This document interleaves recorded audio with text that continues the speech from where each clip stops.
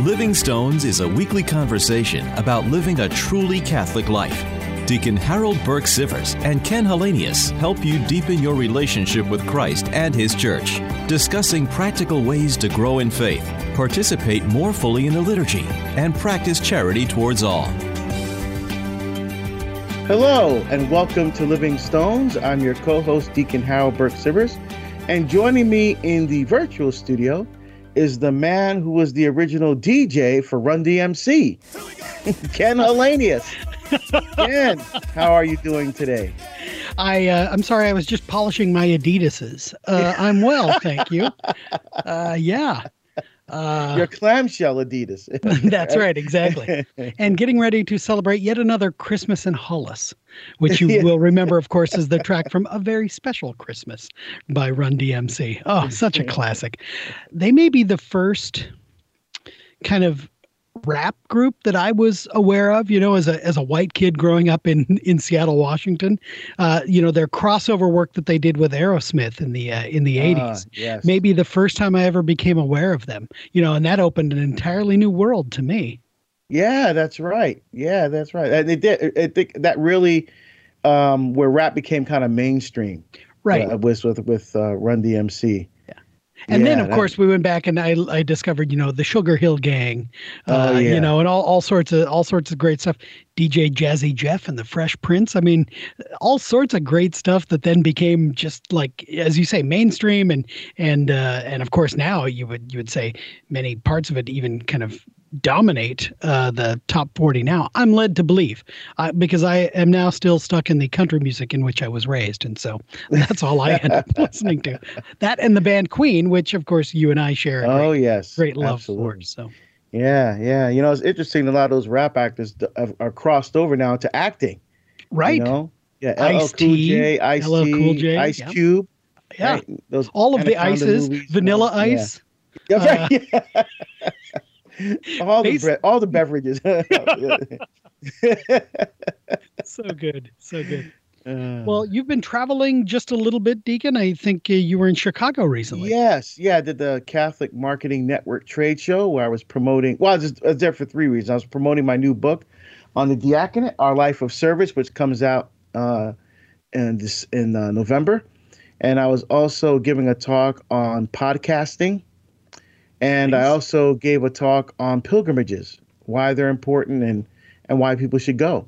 And so it's fun. It was just great just to be with people and to connect and reconnect with people again. And just, it was awesome. And I had, I got a text from Father Frank Pavone. So he and I and Janet Miranda had lunch and they told me about their new operations in Florida, that they moved everything from New York to Florida now, and talking about all the wonderful things that they're doing there. And I also had lunch with Father Don Calloway, who was on our show not too long ago. Of course, friend of the show, Father Donald. Yes. Yep, and Father Chris Alar. And had lunch with them, just talking about what's going on with the Marians. I did some videos for them. I did some apologetics. They have a video series called Ask a Marian. And so I'm not a Marian, of course, but I guest starred, if you will, on there, answering a couple of apologetics questions from people that sent questions to them. So I did a couple videos there. And I just had, it was just so good to be out and to be with people and see the passion of the Catholic community coming together again after so long during COVID being apart. It was awesome. Yeah. So it's giving me a little taste of being back on the road again. So. Yeah, fun. Well, last evening I participated in a fundraiser for Redeemer Radio here in Michiana, the Viva Bocce, a big bocce ball tournament, and a lot of fun. Lots of folks turned out. I think they had like 14 teams that were all young adults.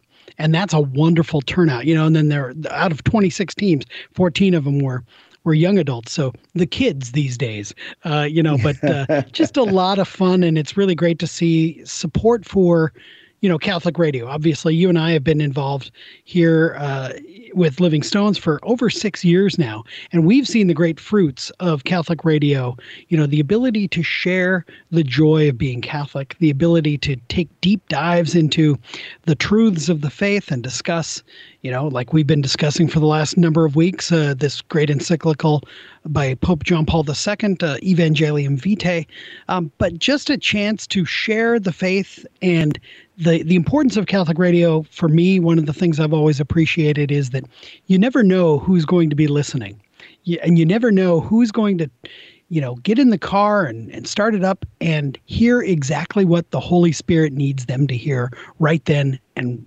right there. And so for me, it's so wonderful to see people supporting the work of the many great Catholic radio stations across the United States. These are, for the most part, apostolates of the laity. I know Mater Dei Radio that produces Living Stones is entirely listener supported, and it's a lay apostolate. And I know the same is true of Redeemer Radio here in Michiana. So many stations are lay people putting their talents, their time, and their treasure to the work of evangelization. And so it's great to see that, and we're delighted to be part of the work of Catholic radio. So that's that's what I've been up to of late. Oh, wonderful. Wonderful. Of course, preparing for all the students to come back as well. Yes, indeed. Actually, we're just a few weeks away. August 23rd is the opening day of the fall semester here at Notre Dame. And it's going to be, again, entirely in person. And we're proceeding and hoping that everything proceeds according to plan, including the first opening game of the football season on September 11th versus Toledo. So going to be back in Notre Dame Stadium together. All right. Wonderful. Wonderful. Yeah.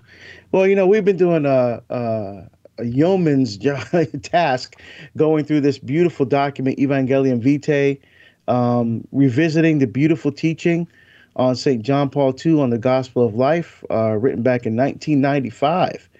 And we're almost toward the end here. We left off, starting up again on paragraph 73. Very interesting. He says, there's no obligation in conscience to obey such laws. He's talking about abortion and euthanasia and civil laws. Right. That even though morally they're gravely serious sinful acts, just because they're legal doesn't make them right. He said instead there's a grave and clear obligation to oppose them by conscientious objection. So we have an obligation and responsibility from faith to oppose these things. And now it doesn't have to be like, you don't have to make it a massive public thing, but in ways that God calls us to, we cannot, support these kinds of acts whatsoever. Yeah, this is an important call, right? The Holy Father is letting us know that conscientious objection, which for us, of course, means peaceful conscientious objection, right? We need to actually witness to the value of life. And that means that in no way should we, in our opposition, be destroying life. There are those who will take this to a great extreme and say, well, we need to eliminate abortion clinics. And if that means, we bomb them or whatever, of course, that is an anti-life act itself. And so we need to be consistent as we witness to the value of life. As we oppose these laws in good conscience, we need to be writing to our legislators at, constantly making our belief and in the truth and the value of life. We need to make that, constantly ringing in the ears of our legislators here in our democratic, society in the United States. Write to your congressman, write to, people at various levels of the political process. Let them know, it is important to be a public witness to life in whatever way is appropriate to your station in life and in what you can do. So if that means praying at abortion clinics, if that means actively participating in work and ministries that minister to women who are in difficult pregnancies, all of these sorts of things to support the change in the laws to reflect what we truly believe about life. And that's at all ends of the spectrum, at abortion and with euthanasia and everything in between. And the Holy Father also points out that this may mean that we may be imprisoned, or as he says, this our witness may entail imprisonment or even death. And that is, at the extremes, of course. But I know of a Franciscan friar of the Renewal who regularly is praying and witnessing at abortion clinic in New York, who regularly gets arrested for civil disobedience. And that is his particular witness. It's not one that necessarily I feel called to, but again, within the station in life in which you are, to properly witness to life is what the Holy Father says we in conscience need to be doing. And, that's a great point, Ken. We can't be arrogant about it either. So, for example, the benchmark can't be, well, I'm pro-life, I support this. Look how many times I've been arrested. Right. Right. For example, well, Deacon, how come you've never been arrested? Well, first of all, for my prior career, if I was arrested, I'd lose my job. Because you were in law enforcement. Yeah. Arrested. And even now as a cleric, because we have to go through background checks. And I can't have any criminal record. You see what I'm saying? Because then I won't be able to serve or minister. I won't be able to do what God has called me to do. So the way I do it is by going out and I'm giving talks on pro-life. I'm, doing debates, the truth and love, of course, Ephesians 4:15. Mm-hmm. But as the Holy Father reminds us from Acts chapter 5, we have to obey God rather than men when it comes to these issues. And so everybody has their own way. Some people may just, for example, they may have a social media group in which they're posting things and reminding people of things, and that's their way to effectively get the message out there. So we can't be arrogant and say, well, my way is the best way or the only way, because Jesus Christ is the way, the truth, and life, and we don't want the message of Christ to be lost because we're so caught up in the way that we're evangelizing. Yeah, our tactics cannot prevent us from achieving the overall goal. This paragraph goes on to discuss also those politicians who are themselves in a position to affect legislation directly. And the Holy Father says a particular problem of conscience can arise in cases where a legislative vote would be decisive for the passage of a more restrictive law aimed at limiting the number of authorized abortions, in place of a more permissive law already passed or ready to be voted on. In a case like this, when it is not possible to overturn or completely abrogate a pro-abortion law, an elected official whose absolute personal opposition to procured abortion was well known could licitly support proposals aimed at limiting the harm done by such a law. So here the Holy Father is talking about the idea of incremental legislation, which moves us closer and closer to the goal of eliminating abortion. And the Holy Father says it's okay for legislators to vote for this progressive legislation if right now it's not possible to entirely overturn pro-abortion laws. And so that, I think, is recognizing a political reality in many of our, certainly in the United States. I can think even, right now we are preparing to hear, the Supreme Court is preparing to hear a case on an incremental law, a law banning abortions under 16 weeks in the state of Mississippi called the Dobbs case, which is coming up. It's very important. My own director at the DeNicola Center for Ethics and Culture, Professor Carter Sneed, has submitted a friend of the court brief alongside Mary Ann Glendon, who's a great professor of at Harvard Law, now retired, but they together wrote this brief in which they say that this particular case is important because it is the chance to overturn Roe v. Wade and to return control of that question on how to properly care for mothers and children and families back to the government, rather than leaving it in this straitjacketed case where the Supreme Court says no discussion on it. So these are cases where the Holy Father is talking about the legitimacy of incremental steps that are ever moving us forward and closer to the elimination of abortion. Yes, that's a great point. Again, we don't want to be so stuck in our thinking, well, we should just vote for no abortion. Yes, of course, that's the goal. That's what we want to get to, but we have to get there incrementally. We take one law at a time. Okay, we got this one passed. We got this one passed. Okay, now we work. We continue to move forward. It's almost in a sense like the Catholic understanding of the law of gradualness. And the way that God works in our lives. There's a place where you want to be, or a place where God needs you to be, but you have to keep cooperating with God's grace, and it's a gradual progression. You move from one state of life to that, and maybe there's a backslide, and now you have to work on some things, and now you move forward and take a few steps forward again. It's this gradual progression, and the same thing I think is true here. As we gradually deepen our intimacy with the Lord, we gradually work to change unjust laws, working within the system. Because we have to respect the system that we've placed ourselves under, but we have to work within that system to make sure that we're eliminating unjust laws and evil wherever they may appear. Absolutely. I like drawing that connection there, because that's one I can understand from the inside, right? My own constant conversion.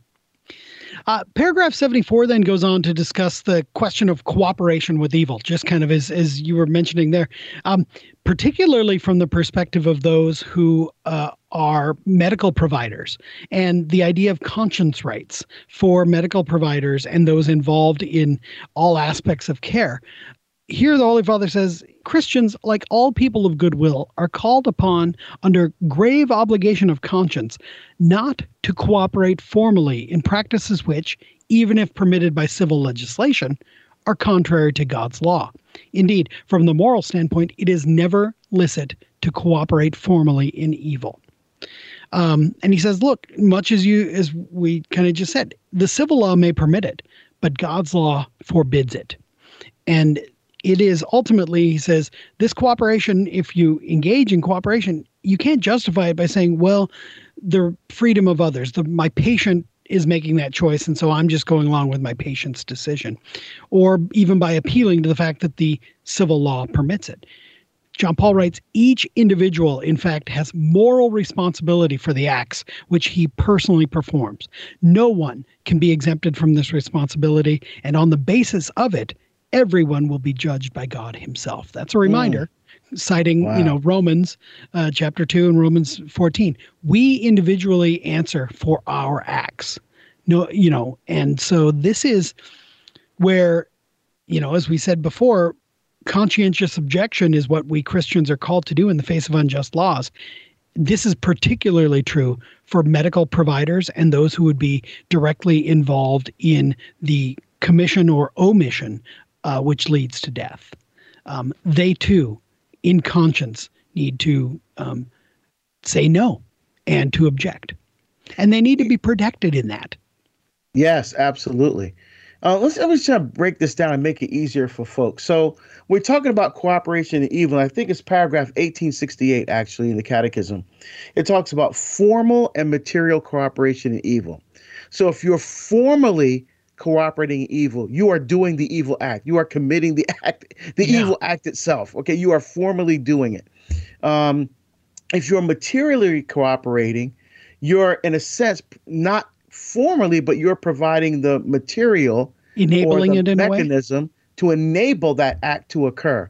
Sure. And then under material cooperation, we have what's called proximate and remote material cooperation. So proximate means, and all this to do is with intention.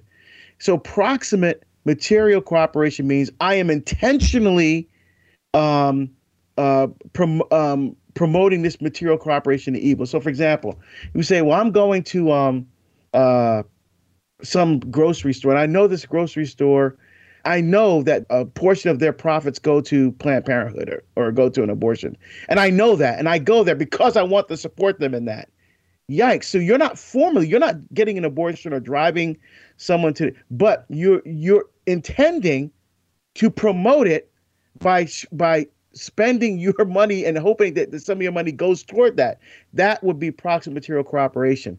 Remote means it's not intentional. You are not intending to promote. So you go to the grocery store just to pick up toilet paper, eggs and milk. And that's what you're going there for. you're not thinking about where the money's going. You just go into the store because it's convenient and it's close to where you are and fine.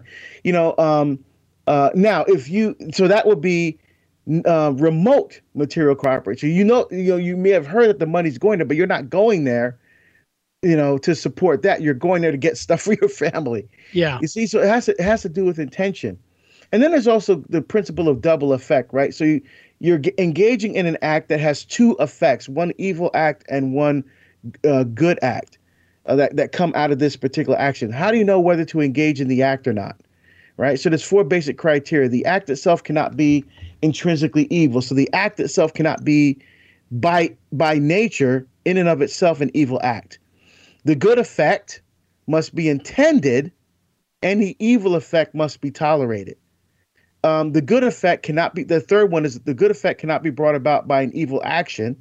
Right? So you can't do something evil in order that something good may come out of it. And then finally, the good effect must be of equal or greater proportion to any evil effect that may come out of it. That's called proportionality with regard to that. So the church has a way of thinking through these issues that the Holy Father is talking about here when it comes to our participation, levels of participation in particular acts that are evil. That's incredibly helpful to walk through that, because that really sets the stage for understanding, and also the importance of pastoral care, right? For the person who is in a situation where they're thinking through and they're like, I don't feel like there's any way I can get out of this situation.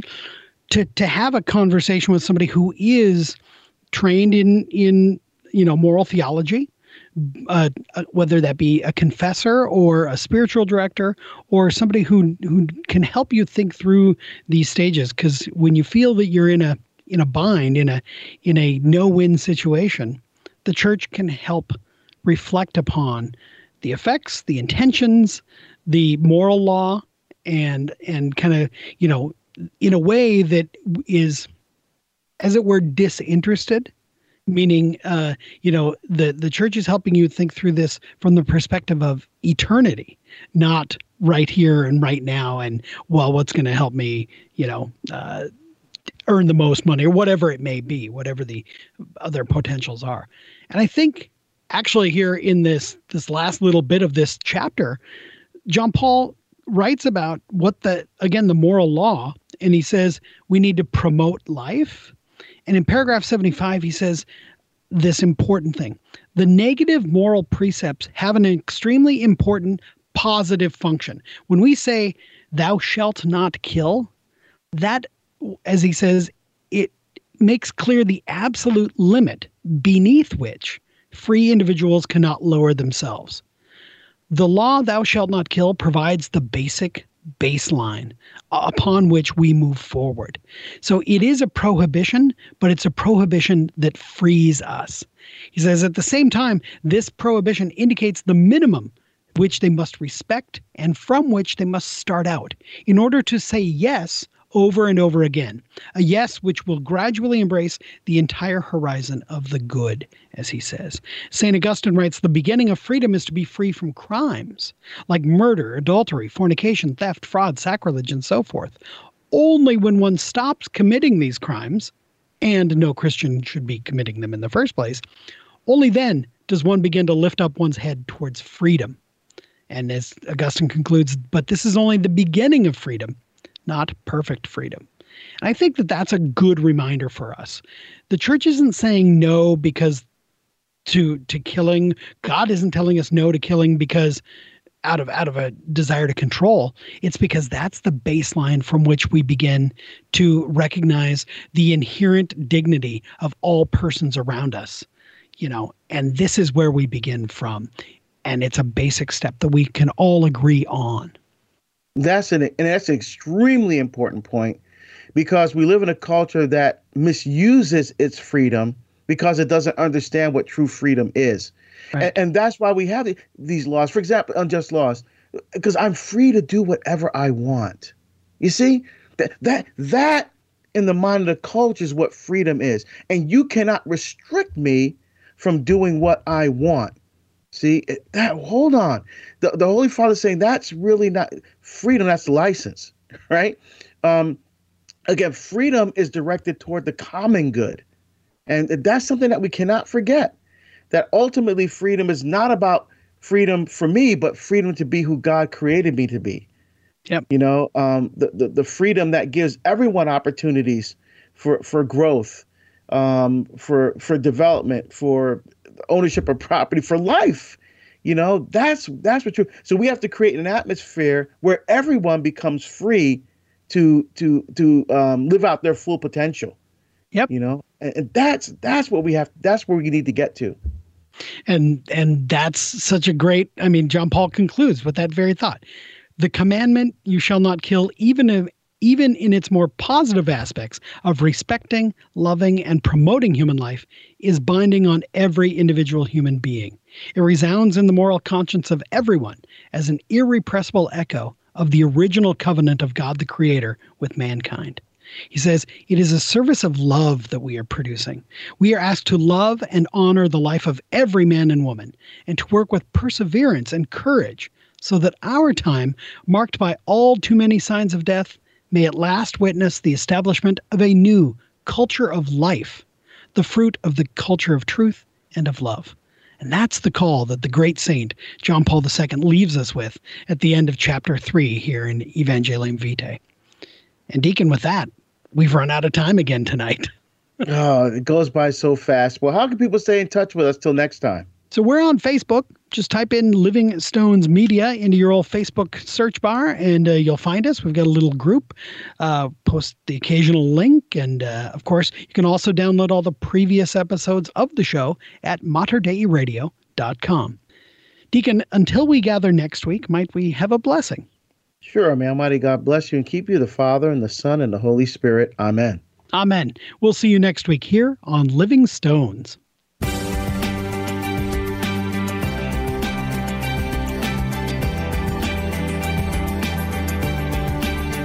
You've been listening to Living Stones with Ken Hallenius and Deacon Harold Burke Sivers.